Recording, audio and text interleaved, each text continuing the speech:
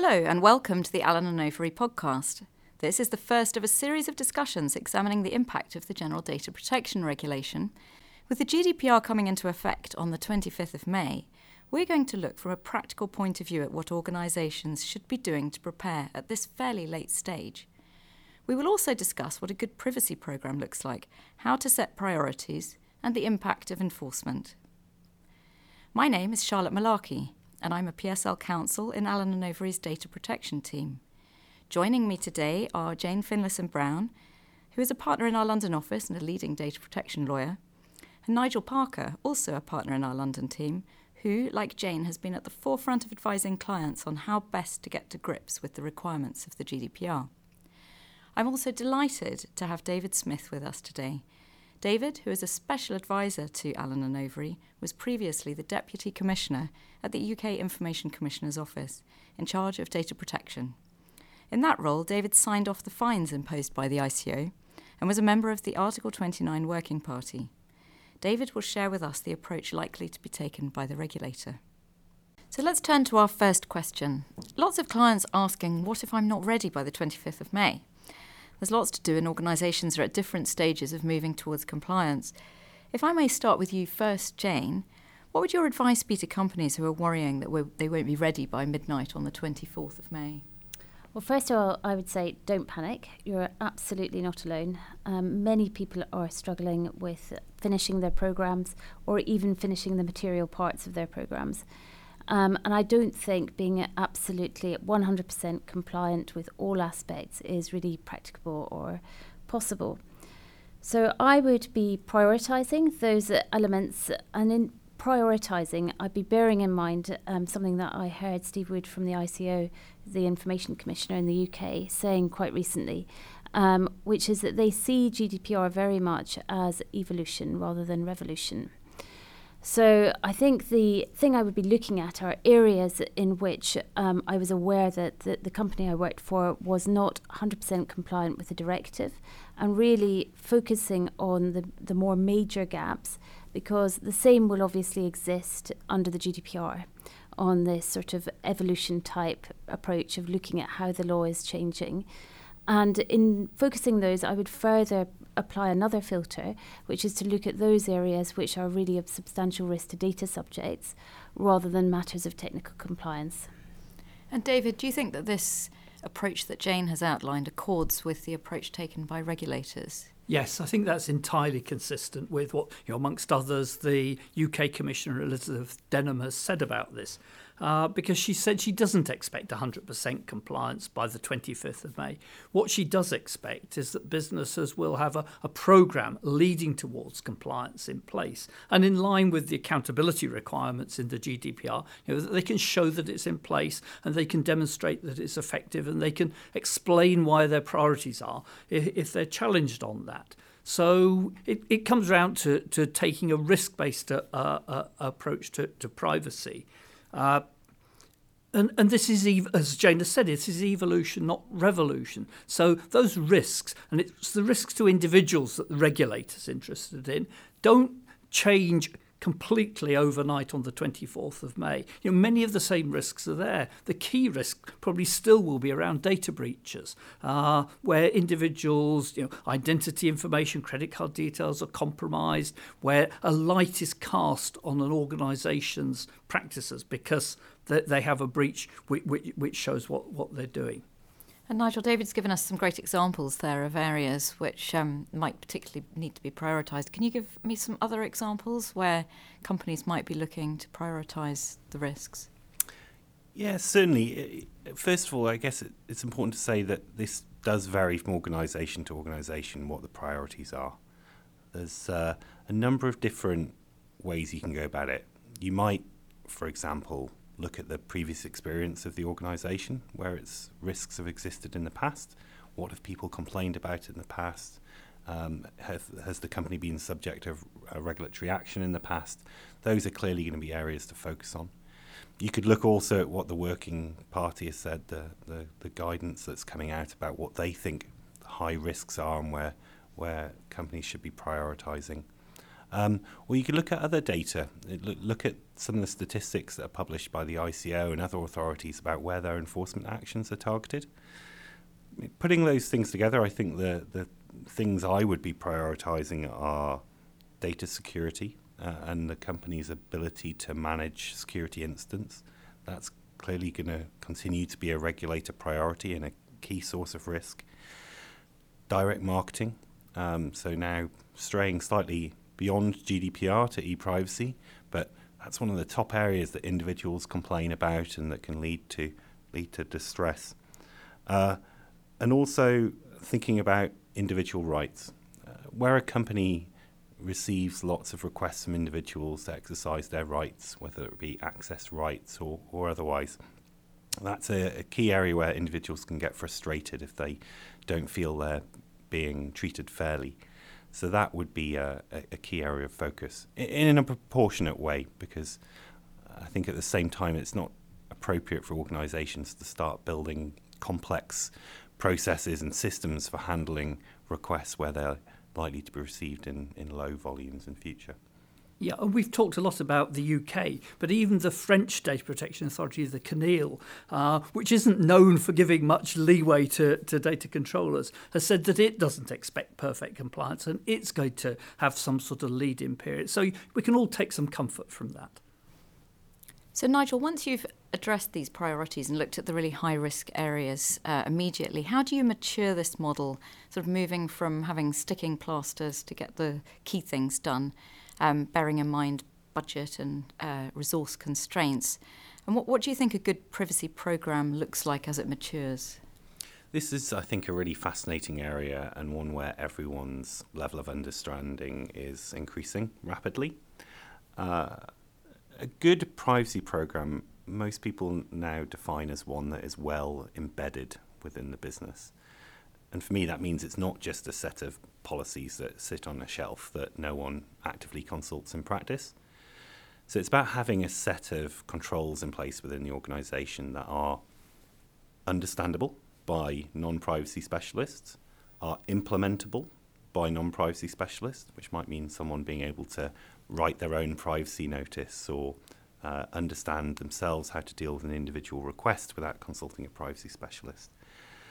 And the way to embed that, I think it's all about training. It's all about making sure everything is understandable and then training people on it regularly and often. And David, we hear a lot all the time about data protection officers and whether companies need to have data protection officers, who that should be, what they need to do, what level of experience they have. How do you think the DPO role should work? I don't think there's any doubt that it's a challenging job being a DPO. You have to be influential within the business. You have to get the privacy point of view across. But equally, you've got to be authoritative firm. You've got to be prepared to ring the alarm bells if you think things are going wrong with compliance. And businesses, I think, are struggling a little bit with where you place the data protection officer. They're slightly arm's length from the business. They're not really the privacy management function, but they have to have a relationship with the privacy management function. It's worth remembering that not all businesses have to have a data protection officer. But if you are having one, there's recruitment questions. Do you go externally or internally? What we haven't seen much of so far, but I suspect will emerge, is external firms providing the data protection resource to businesses. And of course, the data protection officer, like the business itself, needs to be accountable. The data protection officer needs to demonstrate that they're on top of compliance, that they're effective, and that they are, as I say, sort of ringing the alarm bells if they need to do so. And Jane, another challenge that we hear about a lot is third-party contract remediation. So many organisations have huge numbers of contracts which will need to be looked at. So how do you think it's best to approach dealing with this? It is a really challenging area. I can only agree with that. I think, again, prioritisation is important. So if you are a customer, as it were, an organisation with a lot of data that you use a number of third-party vendors to help you process it, I would be picking off my biggest risk contracts, those vendors that process a high volume of data or sensitive data, and ensuring that I invest the time in really understanding how they're doing it and auditing their processes and looking at that in some detail. So not just looking at the Article 28.3 obligations that may need to be passed through, but actually examining those relationships thoroughly. But then obviously one also needs to think about the programme more holistically and the range of other vendors that might be supporting you, and ensuring that you roll out the Article 28.3 provisions to others as well. And where we see this working well is when a company has got a good policy in place. It's sort of developed guidance notes, it's got templates, so there's a degree of consistency across the various contracts that it's seeking to insert these provisions. And it's taking a view which is risk-based, again going back to David's earlier point, that really focuses on those points which are most important to risk to data subjects, rather than necessarily perhaps commercial risks, and sort of ensuring that those are addressed. So again, we have the theme of prioritisation. Yes. And trying to work out what to do first. And Jane, for those organisations that have a very wide geographical coverage, so I'm not talking now about how many contracts they have, but they might be in many different countries with lots of different laws, how are they approaching programmes to make it make sense for the business as a whole? Well, I think that's a really interesting and quite challenging question yet again, actually. It doesn't really make sense to have a GDPR compliant programme rolling out to your entire organisation if a tiny proportion is in Europe and the balance is elsewhere. That said, we do have clients who are rapidly growing in Europe, even though their heartland may be outside. And it's important for them to be putting in place policies and procedures that can grow and evolve with time and that are flexible. So they can scale up and they've got all the foundations in place. Some organisations will find it makes sense to have consistent back office treatment of the data, so that rather than trying to sort of nickel and dime compliance standards on things like privacy by design, privacy by default, etc., and only apply things to Europe, that just doesn't really work practically, because the data is flowing cross borders all the time. And accordingly, they may want to ensure that the back office is consistent, but they only offer sort of quite nuanced privacy rights in their sort of notices to those data subjects that are actually entitled to them, rather than, say, undertaking a big compliance obligation in respect of, for instance, countries where those rights just don't exist at the moment. So I would be thinking about the various aspects of the GDPR and trying to work out whether or not it makes sense to apply them more broadly, or it's simpler not to. And David, you agree with this? I do. I agree with Jane. I think she used the right word when she said consistent. You can try and be consistent worldwide, but trying to do everything identically worldwide, well, it's not going to serve the purpose of things like a privacy notice, which is about informing individuals. I mean, most businesses, if they operate in 10, 15 countries, will actually have a different data controller in each country. Now, your privacy notice under the GDPR has to give the name and the contact details of the data controller. So you have to have some variation. But you can have consistent notices, and you can have click here to find out who the data controller is. And depending where you're coming from, it may go to a different answer. With a bit of imagination, you can be consistent, but not necessarily identical.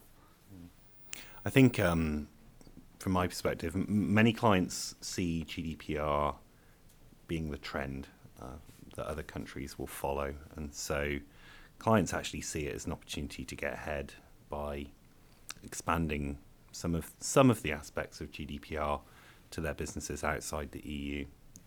There's an opportunity there to be efficient. But of course, every business is resource constrained. So an obvious area where you can slim down the program and actually achieve prioritization and mitigating high risks is to focus on the real GDPR scope, not on deploying policies and standards outside of that. But if you've got them sitting in the back office, as Jane said, then it's easy to roll out if those countries change their laws and introduce similar types of...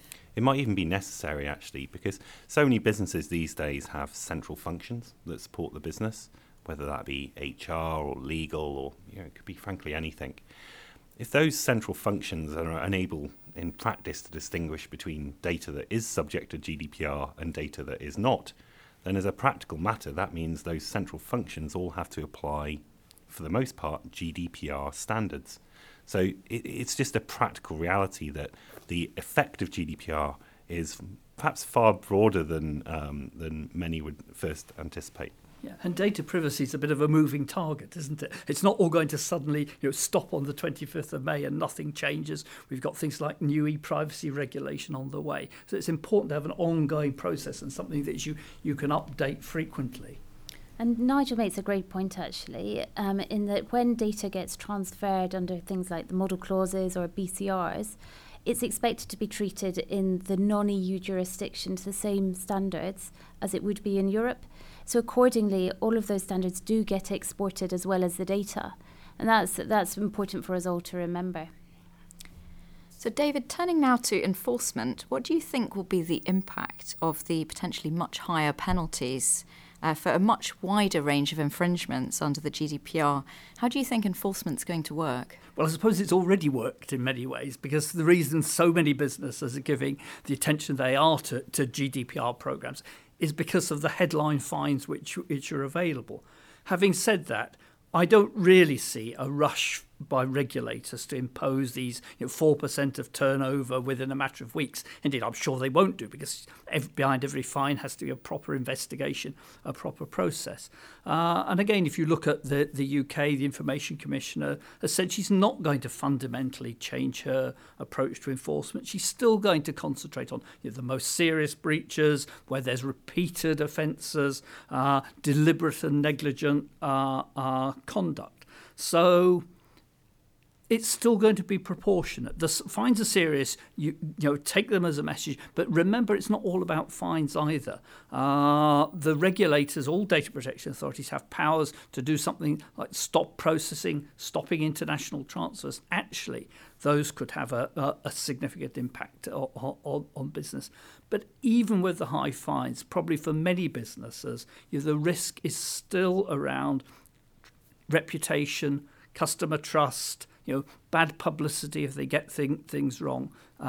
It's not just fines. It's looking after the business, requires you to look after people's information properly under the GDPR.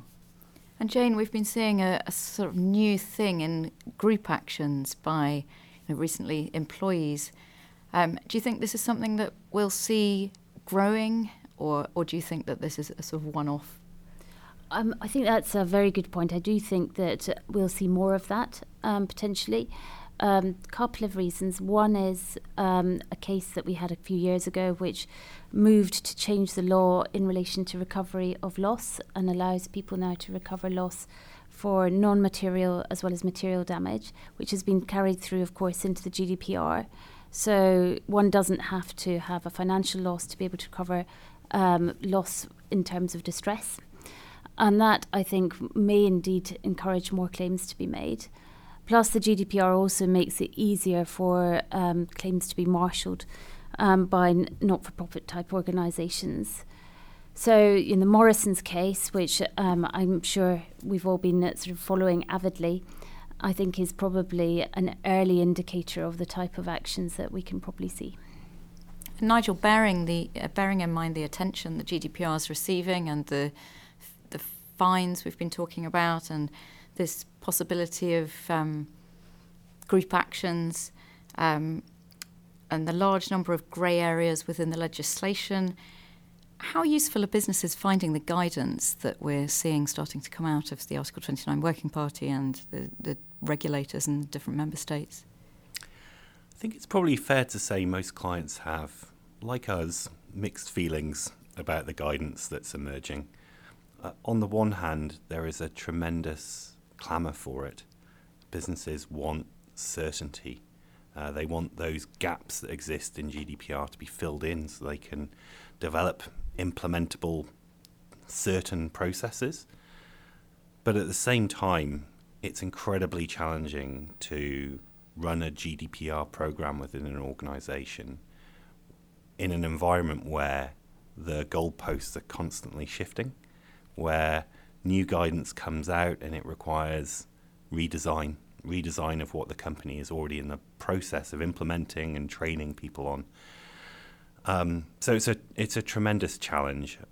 I don't think it will go away in May either. I think it's going to be with us for years to come, and unfortunately is a reality that just has to be faced.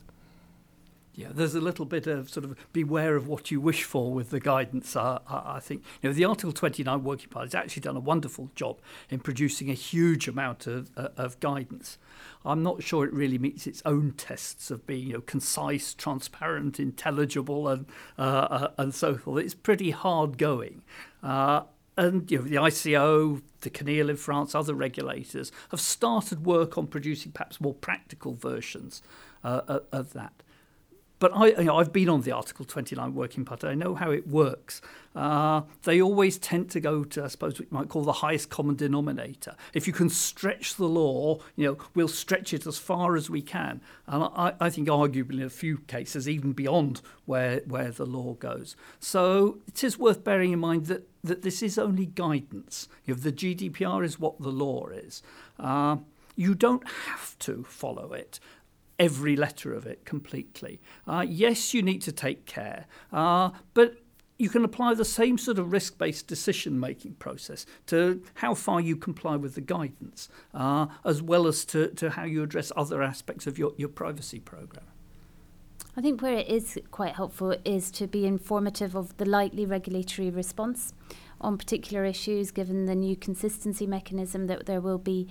And accordingly, whereas previously the Article 29 guidance perhaps didn't, sort of influence each individual authority to quite the same extent, I think going forward that will be a change, because there will be that concern to drive harmonisation to some extent, particularly in cases where there's sort of cross-border processing of data and so forth.